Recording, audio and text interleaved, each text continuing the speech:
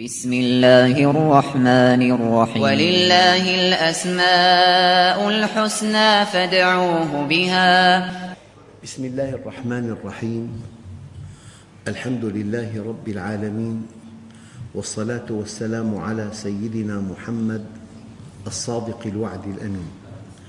اللهم أخرجنا من ظلمات الجهل والوهم إلى أنوار المعرفة والعلم، ومن وحول الشهوات إلى جنات القربات.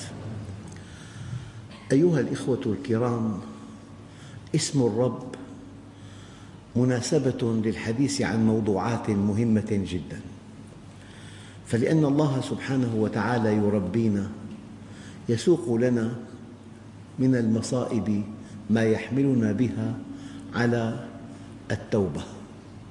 ومعنى قول الله عز وجل تاب عليهم ليتوبوا، من معاني هذه الآية أنه ساق لهم من الشدائد ما يحملهم بها على التوبة. ومعنى قوله تعالى وأسبغ عليكم نعمه ظاهرة وباطنة، قال علماء التفسير النعم الظاهرة ظاهر الصحة، المال، الأهل، الأولاد، المأوى، العمل، السمعة، وباطنة المصائب.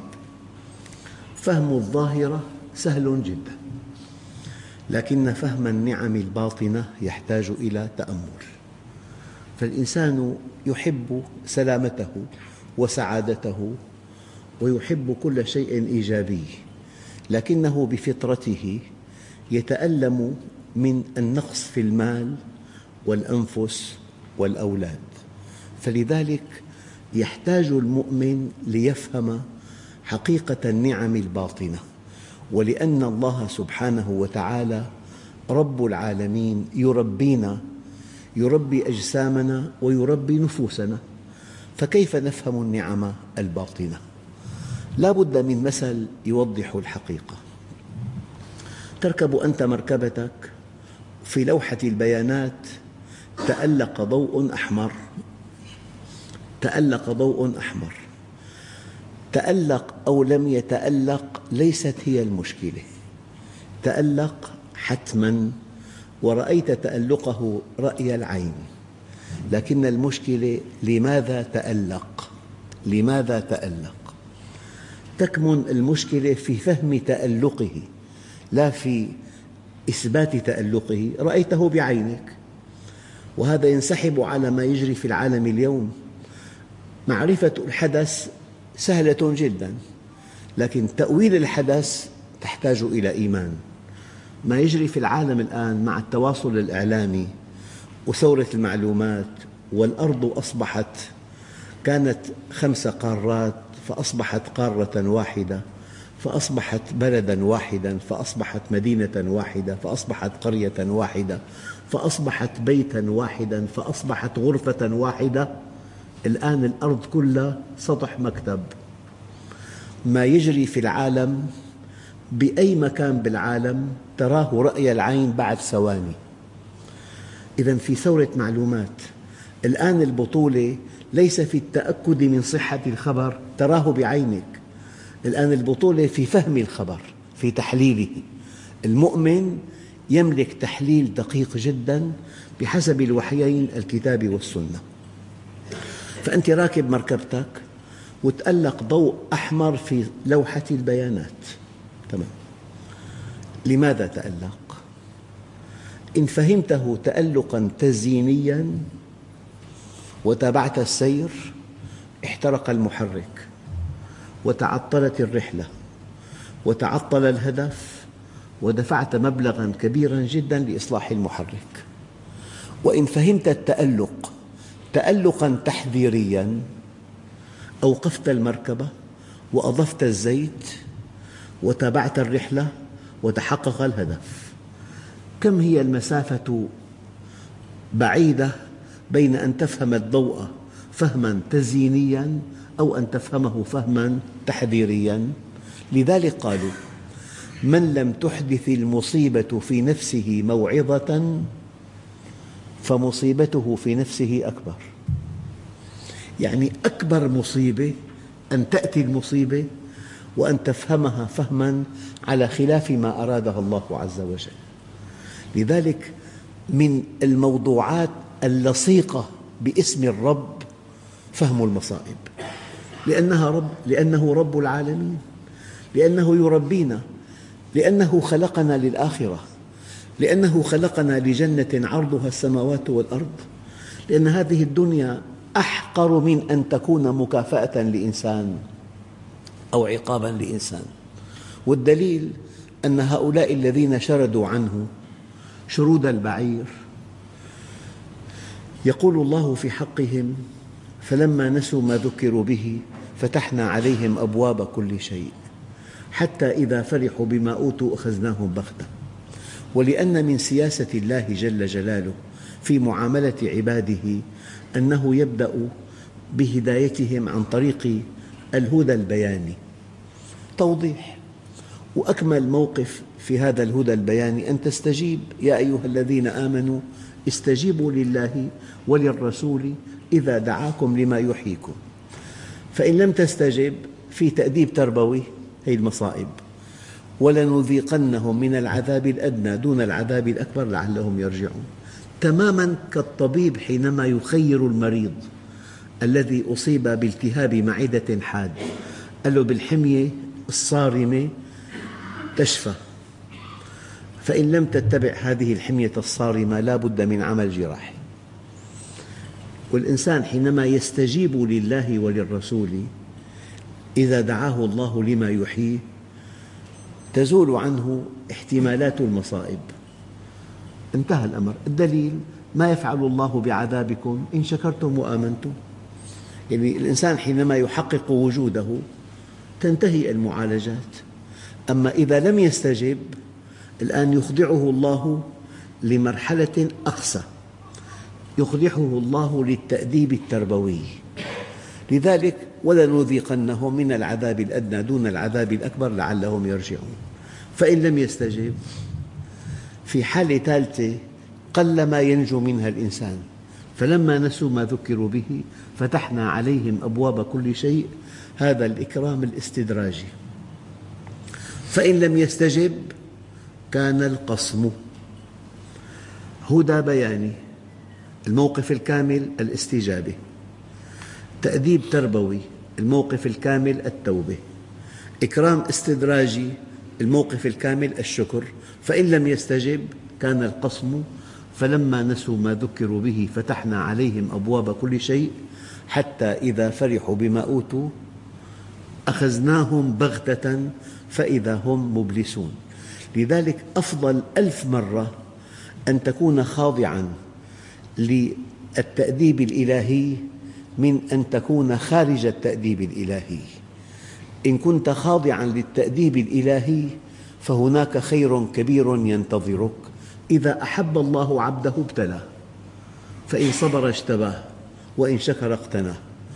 أخواننا الكرام، فهم المصائب يحتاج إلى إيمان، فهم المصائب يحتاج إلى إيمان.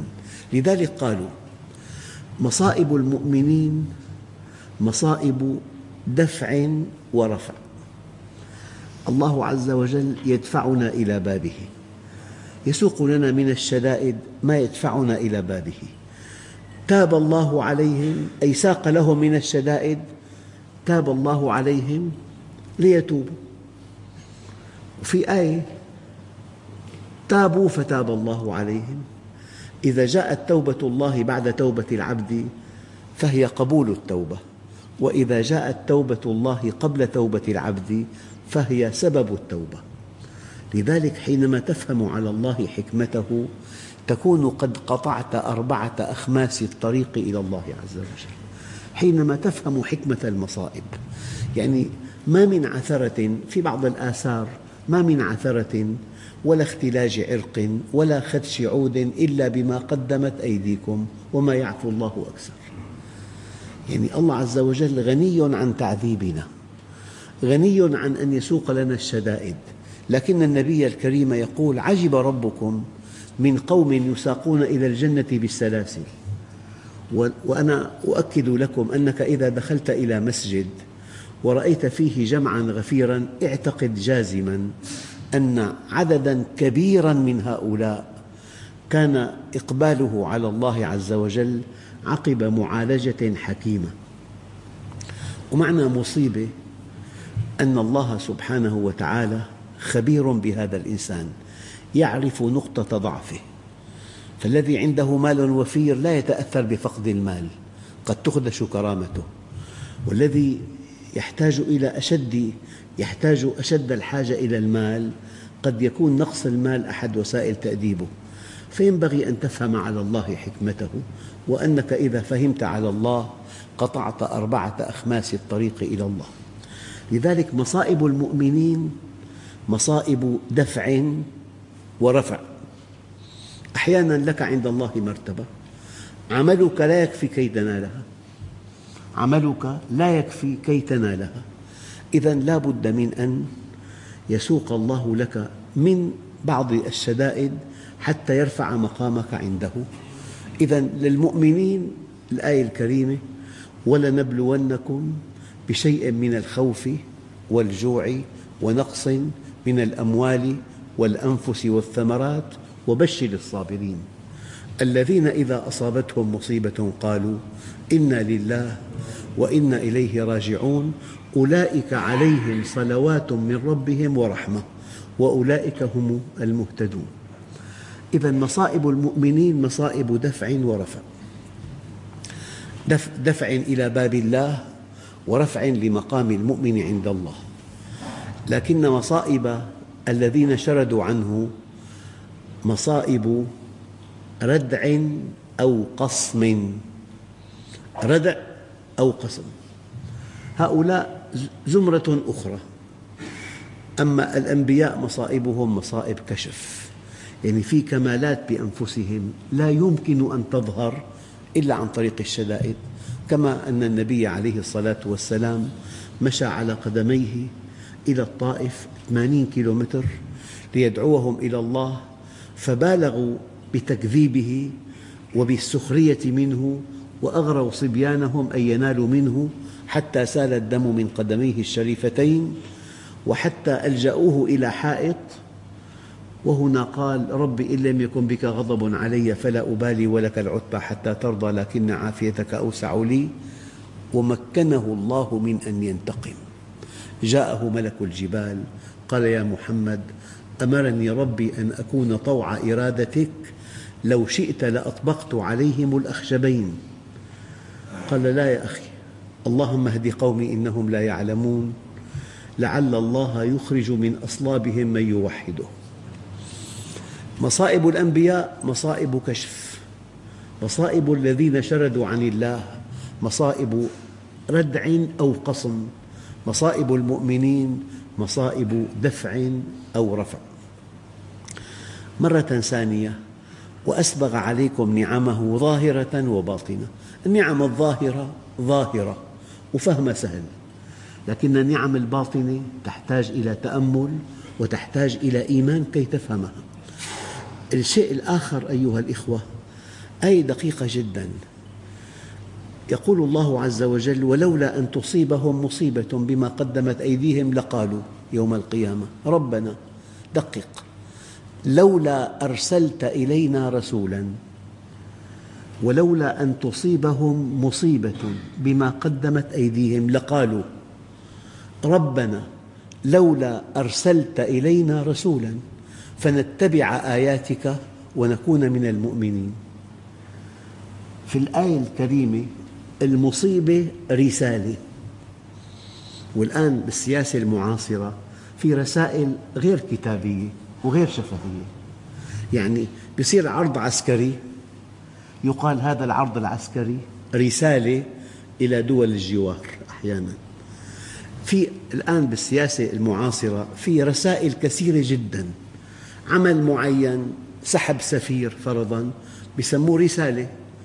هلأ يجب أن نفهم فهماً عميقاً أن ما يسوقه الله عز وجل لعبده المؤمن من مصائب هو في الحقيقة رسالة، والدليل هذه الآية: ولولا أن تصيبهم مصيبة بما قدمت أيديهم لقالوا ربنا لولا أرسلت إلينا رسولا فنتبع آياتك من قبل أن ونكون من المؤمنين، وفي آية من قبل أن نذل ونخزى.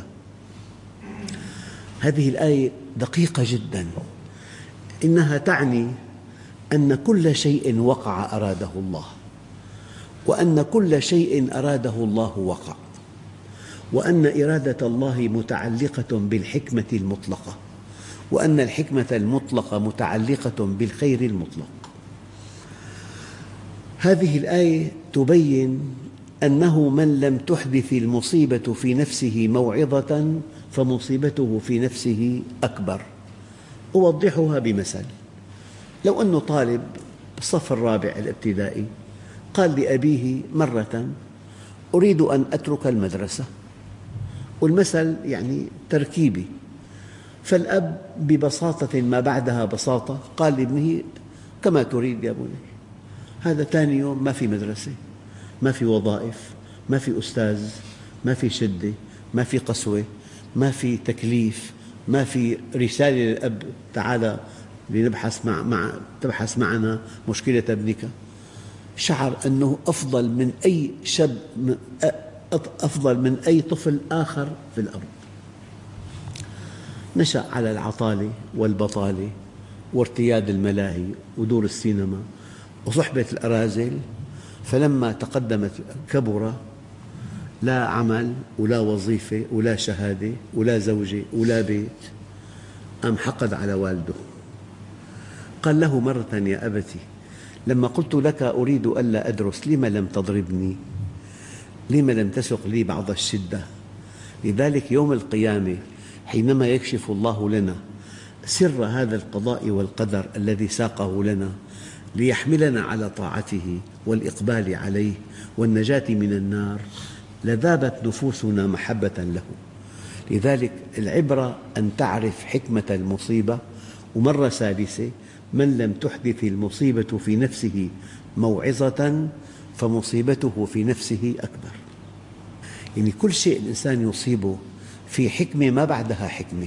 فبطولة الإنسان أن يحسن فهم المصيبة، لأنه إذا أحسن فهمها استفاد منها، وإن لم يحسن فهمها لم ينتفع بها. لذلك يقول لك الدهر يومان، يوم لك ويوم عليك. هذا فهم غير صحيح للمصيبة. يعني كثير يصير مشكلات في بعض البلاد. الله عز وجل قال قل هو القادر على أن يبعث عليكم عذابا من فوقكم أو من تحت أرجلكم أو يلبسكم شيعا ويذيق بعضكم بأس بعض. وفي آيات كثيرة جدا ضرب الله مثلا قرية كانت آمنة مطمئنة يأتيها رزقها رغدا من كل مكان فكفرت بأنعم الله فأذاقها الله لباس الجوع والخوف بما كانوا يصنعون. البطولة أن تملك التفسير القرآني لما يجري. الآن في تحليلات لا تنتهي ودراسات للأحداث وتأملات وتصورات وطروحات ما أكثرها. بطولتك كمؤمن أن تعتمد التفسير القرآني. ضرب الله مثلا قرية كانت آمنة مطمئنة يأتيها رزقها رغدا من كل مكان فكفرت بأنعم الله فأذاقها الله لباس الجوع والخوف بما كانوا يصنعون. بالمناسبة إخواننا الكرام، الآيات القرآنية المتعلقة بالمصائب لفظاً ومعنى تقترب من 100 آية في القرآن، في كتاب الله، في وحي السماء. ينبغي أن نفهم على الله حكمته من الشدة، وأحيانا الشدة سبب النجاة. وفي بعض الحكم ربما أعطاك فمنعك، وربما منعك فأعطاك. وإذا فهمت الحكمة في المنع عاد المنع عين العطاء. ربما أعطاك فمنعك، وربما منعك فأعطاك. وإذا فهمت الحكمة في المنع عاد المنع عين العطاء. لذلك بطولة المؤمن أن يفهم حكمة المصائب. عندئذ بدل أن يحقد، بدل أن يتألم، بدل أن يسحق، بدل أن يصاب بالإحباط، يستبشر ويتفاءل ويتحرك. الآية التي بعدها: أولما أصابتكم مصيبة قد أصبتم مثليها قلتم أنى هذا قل هو من عند أنفسكم. اعتقد يقينا أن الله غني عن تعذيبك. وما يفعل هذا الإله العظيم الرب الكريم خالق السماوات والأرض بعبد ضعيف؟ ما يفعل بهذه المصيبة التي يسوقها إليك؟ حتى أنه ورد في بعض أحداث السيرة أن النبي عليه الصلاة والسلام رأى رجل يقف في الشمس، فسأل: لما هذا يقف هنا؟ قال: نذر أن يقف بالشمس. فقال: مروه فليتحول فإن الله غني عن تعذيب هذا نفسه. الله غني عن تعذيبنا. لذلك في حقيقة بالإسلام خطيرة جدا، لا يمكن أن تكون المشقة مطلوبة لذاتها إطلاقا. يعني صباحا في أيام الشتاء القارس في صنبور ماء بارد لا يحتمل وصنبور ماء ساخن، تقول أنا بدي أتوضأ بالماء البارد حتى يكبر أجري. ما لك أجر، لأن المشقة في الإسلام ليست مطلوبة لذاتها. توضأ بالماء الدافئ. تقول أنا حسافر على الحج مشي حتى يتضاعف الأجر. ما لك أجر. لما كان الحج طريقه الوحيد هو المشي أو ركوب الجمل لك أجر كبير. أثناء الطواف في ازدحام شديد لك أجر كبير. أما حينما تبتغى المشقة لذاتها هذا فهم خاطئ في الإسلام. مروه فليتحول إن الله غني عن تعذيب هذا نفسه. الآن ما أصاب من مصيبة إلا بإذن الله. ومن يؤمن بالله، الذي يؤمن أن الله بيده كل شيء، وأن الله في السماء إله وفي الأرض إله، وأن الله عز وجل إليه يرجع الأمر كله فاعبده وتوكل عليه، وأنه ما من دابة إلا هو آخذ بناصيتها، وأنه ما لكم من دونه من ولي ولا يشرك في حكمه أحدا. هذه آيات التوحيد. ومن يؤمن بالله أن الله فعال، في الأرض إله وفي السماء إله، والأمر كله بيده، وما تسقط من ورقة إلا هو يعلمها. أنت حينما تؤمن بالله إيمانا دقيقا وعميقا تكتشف أن هذه المصيبة وراء في حكمة بالغة. ما أصاب من مصيبة إلا بإذن الله. ومن يؤمن بالله يهدي قلبه إلى حكمتها. أحيانا تأتي المصيبة من جنس المعصية. يعني إنسان عليه زكاة مال 11,520 ليرة بالضبط، ضغطت عليه زوجته ضغطا لا يحتمل ليصلح البيت بهذا المبلغ، فاستجاب لها.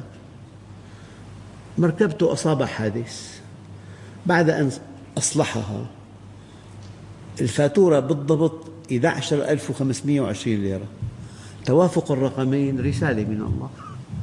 توافق الرقمين رسالة من الله. أحيانا تأتي المصيبة متطابقة مع الذنب، إذن هذا إعلام من الله عز وجل. بالمناسبة لا يمكن لمربي أن يعاقب دون أن يبين. ما أصاب من مصيبة فبإذن الله. ومن يؤمن بالله يهدي قلبه إلى حكمتها. أنت اسأل الله عز وجل: يا ربي ما حكمة هذه المصيبة؟